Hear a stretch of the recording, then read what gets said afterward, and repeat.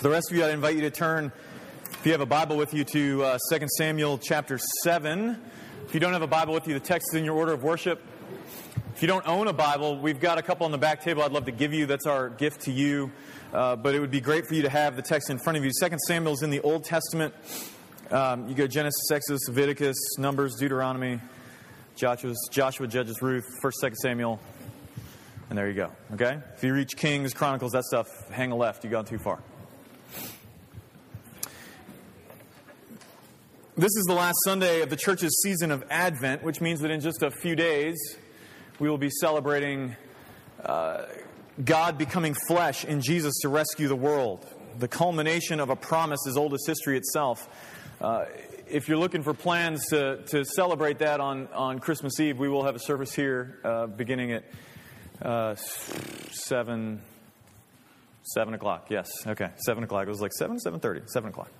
So we'd love to have you there for that. But we've spent this season trying to flesh out that promise, right? Like, what is that promise exactly? What did Jesus, why was he long expected? And we looked at its source in Genesis 3. We looked at its development in the life of a dude named Abraham. And this week we look at it continue to develop in the family of a king. Because you see, as God's promise develops, it isn't just anyone who's going to rescue God's world. It's a king. And so if you have your place in 2 Samuel chapter 7, I invite you, as is our habit, to stand in honor of God's word. We'll be reading verses 12 to 16.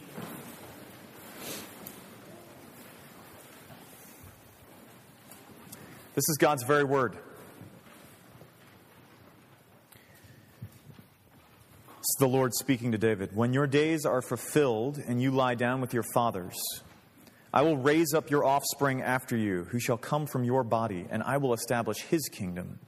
He shall build a house for my name, and I will establish the throne of his kingdom forever. I will be to him a father, and he shall be to me a son. When he commits iniquity, I will discipline him with the rod of men, with the stripes of the sons of men. But my steadfast love will not depart from him as I took it from Saul, whom I put away before you. And your house and your kingdom shall be made sure forever before me. Your throne shall be established forever. This is God's word given so that we might flourish. Would you pray with me? Father, into this place, we ask for you to speak to us. We don't ask for you to come. You're here. You have called us into this place. You've called your church together. And so we come just to hear from you, to hear you preach to us, to hear your gospel pressed into our hearts. We are in need of it. And so, Lord, we ask that you would do that. Open our hearts, open our ears. Let Christ and his cross come to the fore. Let the one who speaks fall to the background. And may you receive all the glory. And would you work to flourish us during this time? We ask in Christ's name. Amen. Have a seat. All right, I feel the need, before we kind of get started, to review a little bit, right? Because we've been covering a lot of ground over the last few weeks. So let me review before we get into our text today. Some of you remember that we started 4 weeks ago in Genesis 3, right? Genesis 3 specifically, verse 15. Genesis 3 is, of course, the place where the story of humanity's betrayal of God is accounted. The place, we said during that time that you cannot overestimate the impact of Genesis 3 for the rest of the biblical story. It is the place where everything goes wrong. Because in the beginning, we were made for him, we were loved by him, we were provided for by him. But in time, we turned from him. We betrayed him with devastating consequences. And a shorthand way of talking about those consequences is to simply say that all of humanity is now sinful, which I know we think it in purely moral terms. The Bible speaks of it in purely like relational terms. A moralism is attached to it, but it's more relational, that we are sinful in the sense that we are alienated from God and in need of rescue. Now, note, what I did not say is that we're in need of a little bit of help. Just a little push up, a little assistance to help get us there. And then we could make ourselves right. No, Genesis 3 tells us that it is the consequences were so devastating that we were hopelessly stuck as betrayers of God, alienated from him by nature, by who we are, not just by what we do. But God promised right there that he would act, that he would work to reconcile us to himself, to deal with our betrayal and the consequences of it, and the judgment that was due for it. And so then last week, because we were off a week because of the ice thing, last week we looked at how this began to work out through a dude named Abraham, right?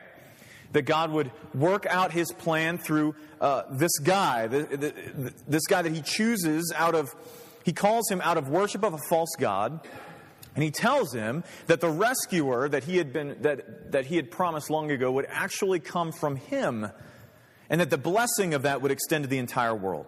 Okay? And now as we turn to David, we see that this promise is brought forward not just from the family of Abraham, but with royal expectations. Okay? So as we work through the text this week, there's an outline, as always, in your bulletin. If that's helpful to you, if it's not, just leave it.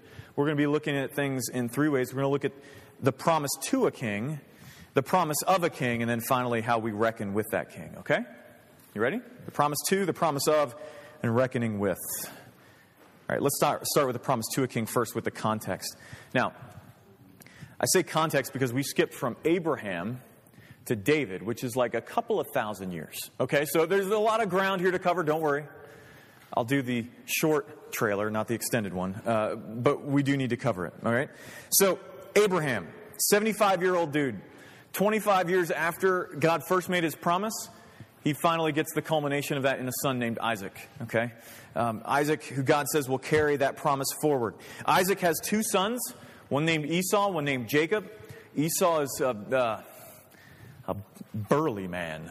He's like the jock of the family, right? He'd be comfortable in Duck Dynasty. Like he's hairy, he's a man's man. Jacob, however, is not like that at all. He's a bit better with words. He's kind of a mama's boy. I mean, read the story. He's a mama's boy. And he has this consistent problem that he's a habitual liar.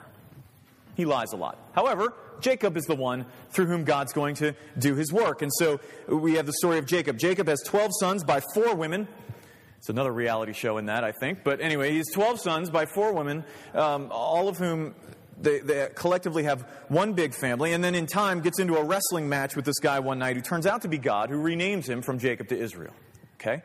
And then through a compelling and stunning series of events, Jacob and his family end up in Egypt under the protection of the king of Egypt called Pharaoh, right? And he ends up there because one of his sons, again, through a compelling and stunning series of events, is the prime minister of Egypt, who, because he seemed to have a knack for interpreting dreams and a great gift for administration, is placed into this place of power. And that is where the book of Genesis ends. The promise is certainly working out in some ways, but these guys through whom the promise is supposedly moving forward all have one consistent thing in common. They are seriously jacked up. These guys are there are no hall of heroes here. They are all liars, murderers, and cowards. But now, as time moves on and a new king comes to Egypt's throne, he notices this huge family, this huge nation at this point, and he thinks to himself, I got a really cheap labor force. And so he enslaves them and sees the economic gain in it and enslaves them. And so God, in time, sends this guy named Moses along with his brother. Moses and his brother were part of Abraham's family. Again, stunning series of events. Moses ends up being raised in the household of Pharaoh and then has to get out of town because, again, he murdered somebody, okay? He's a great guy. And so Moses and his brother come back. God calls them to deliver Israel, this family of Abraham, from Egypt. And after some crazy plagues and some really obvious manipulation by Egypt's king, I mean, if you couldn't see that coming, this is something crazy. But so all of this happens. Finally, Moses is able to lead Abraham's family, now this huge nation, out of Egypt in what we call the Exodus, okay? They make it into the land promised to Abraham, but almost immediately they begin turning from the God who rescued them. And then we have this book, it's called Judges, and throughout this book, the consistent refrain is, you need a king. You need a king because without him, you can't stay faithful. If they don't have a king who is faithful to God, they will become more and more like everyone else in the world. And eventually, they do clamor for a king. They want a king like the nations have. And so God gives them a king like the nations have. He is big, he is strong, and he is faithless. And when he refuses to depend on God, God chooses another king by the name of David. Okay? You still with me? Almost there. All right. So David comes on the throne. David, like Abraham, Isaac, and Jacob, is no model hero. Now, it's true, some of you are like, well, wait a minute, doesn't God call him something special? Yes, he does. He calls him a man after his own heart. However, he also steals a dude's wife, has the guy killed, is a terrible parent. I cannot go into that, but a terrible parent. And gets way too big for his britches. And in the midst of all of this, God comes and he makes a promise to him, which he clearly earned, right? No, that's the whole point. He makes a promise to him. Now, let's get to that promise, shall we? That's the context. Let's get to the content. Now, to understand why this promise is such a big deal, you have to understand a little bit about the ancient Near East. Being a royal family in the ancient Near East had a very high rate of fatality, okay? That was a bad job choice. If you wanted a safe, comfortable life, believe it or not, being royalty was not the way to go. Dynasties in the ancient Near East fell constantly through murder, through revolt, through conquest. It was a perilous vocation. But God promises something different, okay? So look down at our text really quick. God promises several things. First, he says he will raise up one of David's offspring to rule. Now, this phrase is really important because in the original what it says is, I'm going to raise up your seed from your own body, which if you were here last week may ring some bells for you because that's the exact same thing he said to Abraham. I'm going to raise up your seed from your body to do these great things. So here we have God saying the same thing to David that he said to Abraham. This bears the marks of God's covenant with Abraham. And it's a further working out of that promise, okay? So let's keep going. We'll come back to some of this stuff. Second, God will establish his kingdom, which is to say that he will be safe on his throne, okay? The dynastic problems won't happen to him. And next, he will build a house for for God's name, and that means a temple, okay? Because up to this point, worship of God was done in a big tent, really ornate tent, but a big tent. Again, this is one aspect we don't have time to get to. I wish we did, but we don't. And then finally, next, God says that this king will be a son to him, to God, and God will be his father. Now, in the ancient Near East, okay, the context of David's life, this was normal. Okay? It was very normal for the king to be considered the son of God. But here's why it was normal. Because the king wanted divine permission to do whatever he wanted. And if you're the son of the king, you get to do whatever you want. Right? And so if you're the son of God? And so the king was consistently called the son of the deity for the fact that he could have divine authorization to do whatever he did. But here, it has a different meaning. Look down in verse 14 if you can. Because this sonship means that when he steps out of line, God will discipline him. This would have been remarkable. I mean, think of what I just said. Kings used that title, Son of God, to give them authorization. Like, look, you can't mess with me.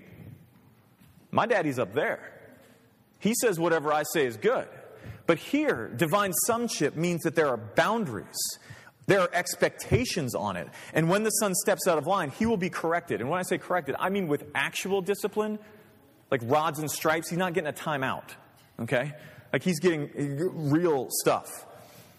But even then, with the discipline, God says that he will not remove his steadfast love. That's the way that the ESV, the English Standard Version, translates it. Now, that word that we translate steadfast love in the original in Hebrew is the word hesed.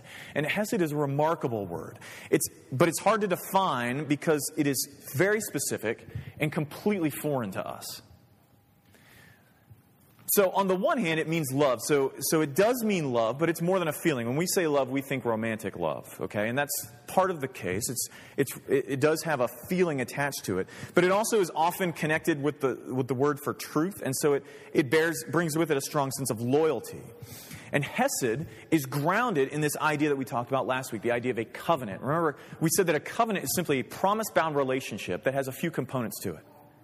On the one hand, it's relational, but it's also legal, right? Think of a marriage where it is relational in the sense that the spouses love one another, but it's also legal, like they've made promises that are legally binding on one another. When they break those, there are legal consequences for them. Got it?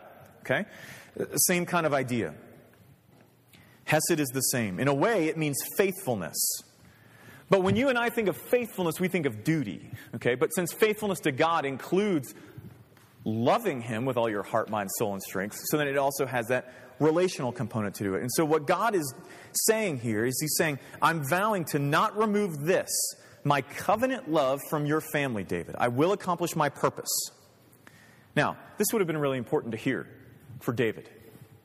Specifically because this dude is messed up just as much, if not more, than anyone else in his kingdom. If anyone had a claim to be able to earn a place to have God look on him with favor, it was not David. Okay? And so finally, God says, the last thing he promises is that your throne and your kingdom will last forever. Now, saying that is just straight up crazy. Because to say that your throne is going to last forever is pretty much impossible, right? Because nothing lasts forever. The only way that this promise isn't pure pie in the sky is if not only the throne would last forever, in other words, the rule, but also the one who's on it, okay? And so here's what's going on. God is further defining how he's going to work out his purpose.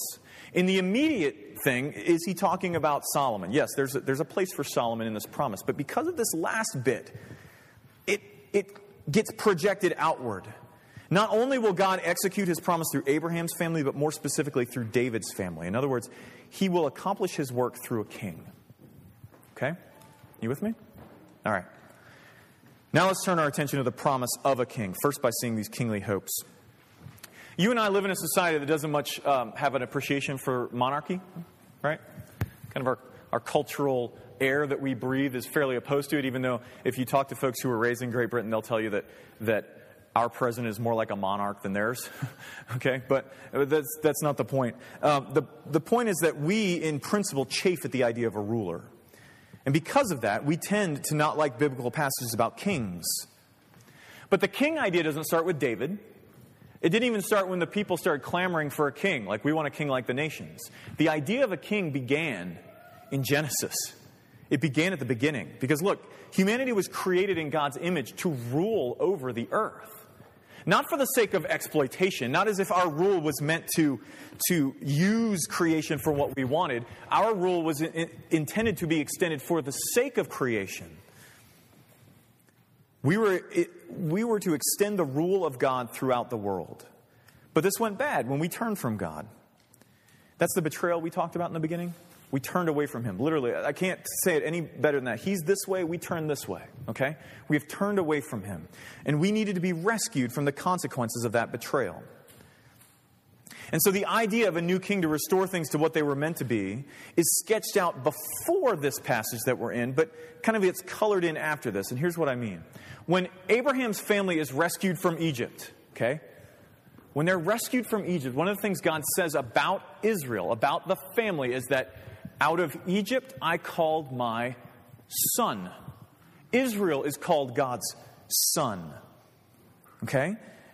Just like here, where David's seed is spoken of, and just like that ancient Near Eastern idea of a king. In other words, Abraham, through that family, there would be a rule extended. However, because Abraham's family kept failing, that new son of God is needed who could be faithful. And so the king, in the midst of this, becomes a kind of representative. A representative of the whole people. And this is played out through if you were to turn to the next book of the Bible after 2 Samuel, is 1 Kings. And in 1 and 2 Kings, the entire point of those two books is that as the king goes, so goes the rest of the people. You have a good king, all the people seem to be doing well. You have a bad king, all the people turn away from God. And it's like, boom, like that. It's like, dude sets up a couple of high places. In other words, some little places to do worship on hillsides. And suddenly everyone's like, woohoo, who needs God? Let's go for Baal. And they're all running off to him. It seems to happen that quickly. And so, literally, like this language of Son of God would not have been lost on David. Okay? God is saying that the rescue plan, the way that God will put an end to our betrayal, our sin, and our evil in the world is coming through one of David's line. But the problem is, like the problem with the covenant with Abraham, is that David's line, not real great guys. Okay? And it's not just David. Solomon wasn't any better, and the rest of them weren't any better. They all had serious, serious flaws. And the Old Testament ends with David's heirs making a huge mess of everything, so much so that first they're yanked out. Everyone is deported. Like ancient power comes in, conquers them, yanks everybody out, and spreads them to the wind because of David's kids. And then after a while, God brings them back, but they can't ever get traction. They can't get anything going. David's heirs have made a huge mess of everything. They can't deal with the brokenness of the world, friends, because they are broken. They can't put an end to evil because they are just as evil as everything else is. They can't be agents of reconciliation with God because they're not reconciled to Him. The good news is, though, that, and the whole point of this season, is that God is always true to His promises. He's always true to His promises. He promised something, and He will accomplish it. Because you see, after David's kids make such a mess of these things, these guys called the prophets begin talking about God bringing a better king, a new king, a king who will be different and who will rescue us. He will be the child born to us from Isaiah chapter 9, upon whose shoulders the government will rest. In other words, He will rule. Okay? He will reign on David's throne. Remember that throne, the one that's going to last forever? He will reign on David's throne, and through Him everything will be made right. He's the root of David's father Jesse in Isaiah 11, who will not only come to rule, but to lead us out of our long exile of sin. He is the Son of Man in Daniel chapter 7, who comes before God and as a representative of the people and is given a kingdom and authority and sits at God's right hand. But how is God going to raise up a king from a bunch of messed up, jacked up people who can actually make things right? How is He going to do that? How is He going to do it when we are all broken? And the New Testament answers that question with the mystery of God becoming flesh in the person of Jesus. Right? Listen, the great argument of the New Testament is not that Jesus was some kind of wandering philosopher or great teacher. I know that that's what you hear in popular books and even sometimes in the media. National Geographic loves that angle. Okay? That is not the argument of the New Testament. The argument of the New Testament is that Jesus is Messiah. And that word is just churchy for us now. What that meant in its original context meant anointed one, like king. He's the ruler. He's the ruler. And they say this because everyone knew that the king would set the world and us to rights. And so since there could be no faithful son of David, no faithful king from David's line, God the Son became flesh in Jesus to be that faithful king. Since no king from David's line could actually reconcile us to God, God Himself stepped into David's line to reconcile us to Himself.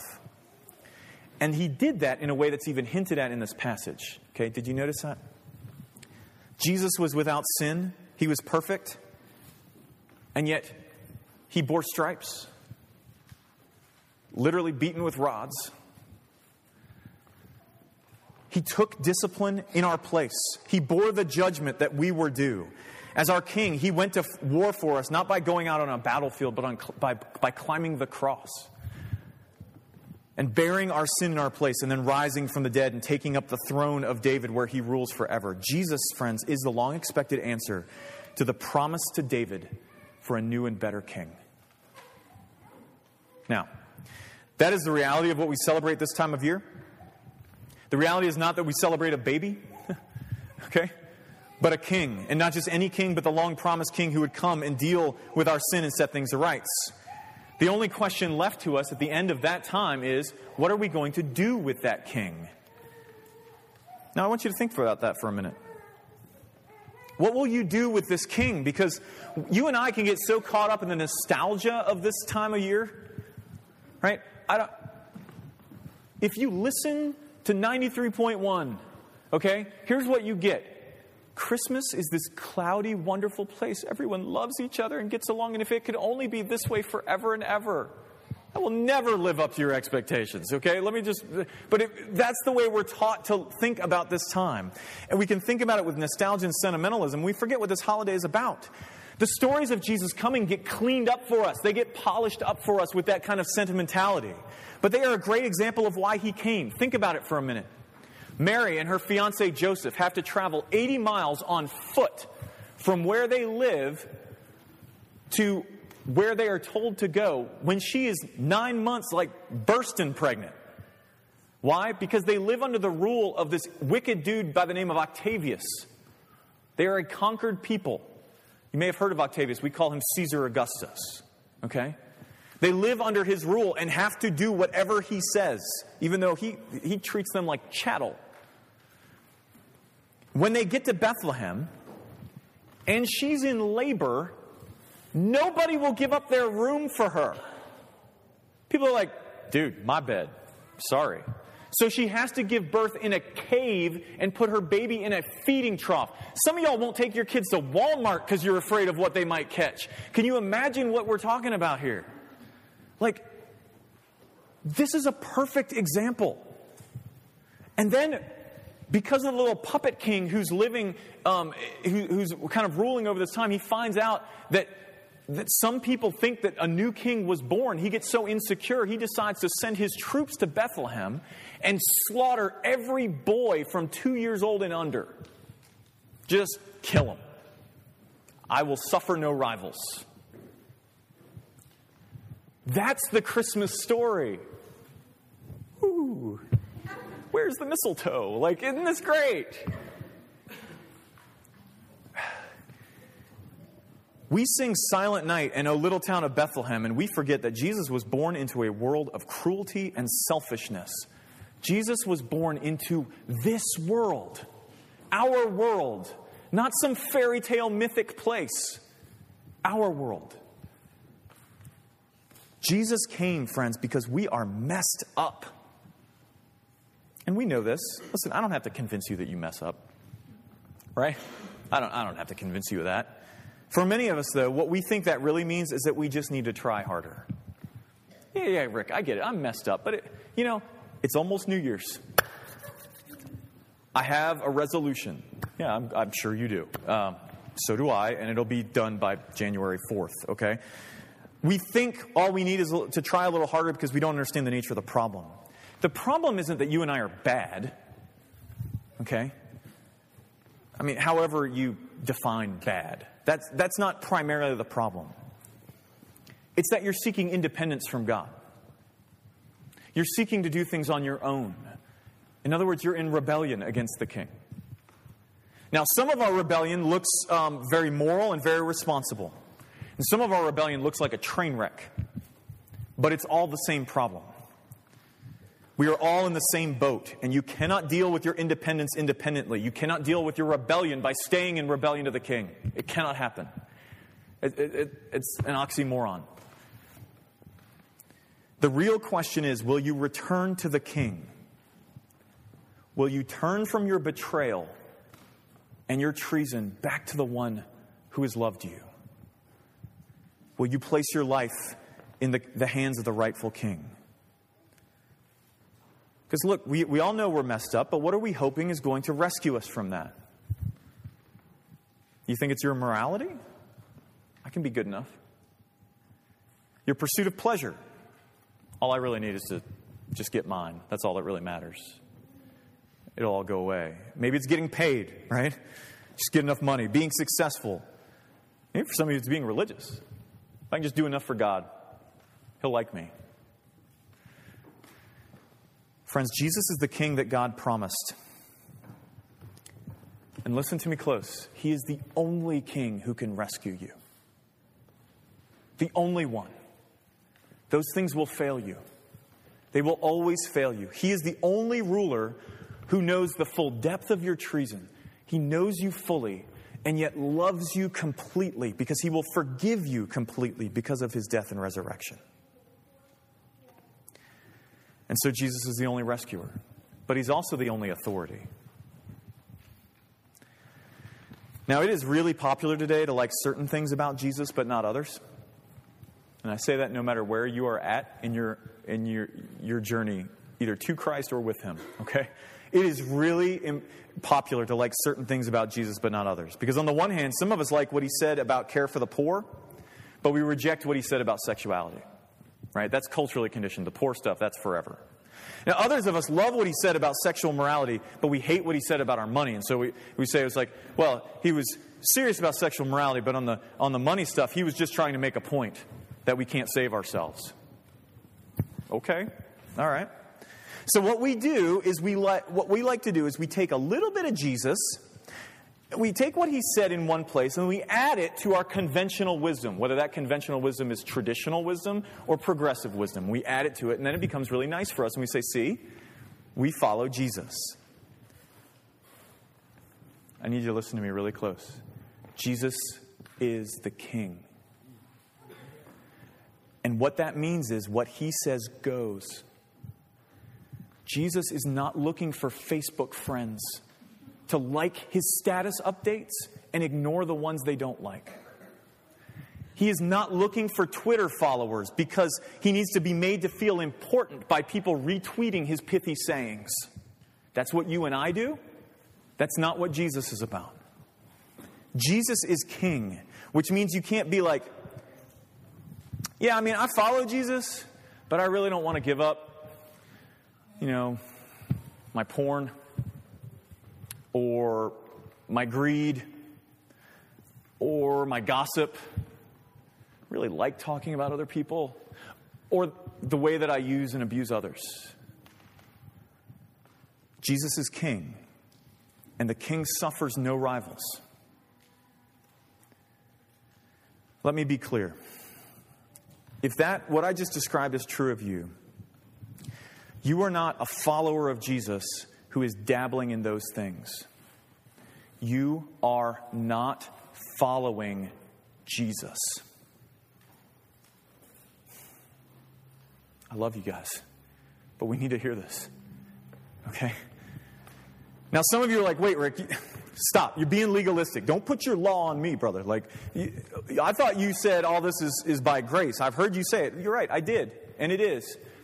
But the core of Christianity is not an intellectual assent. It's repentance and faith. Repentance and faith.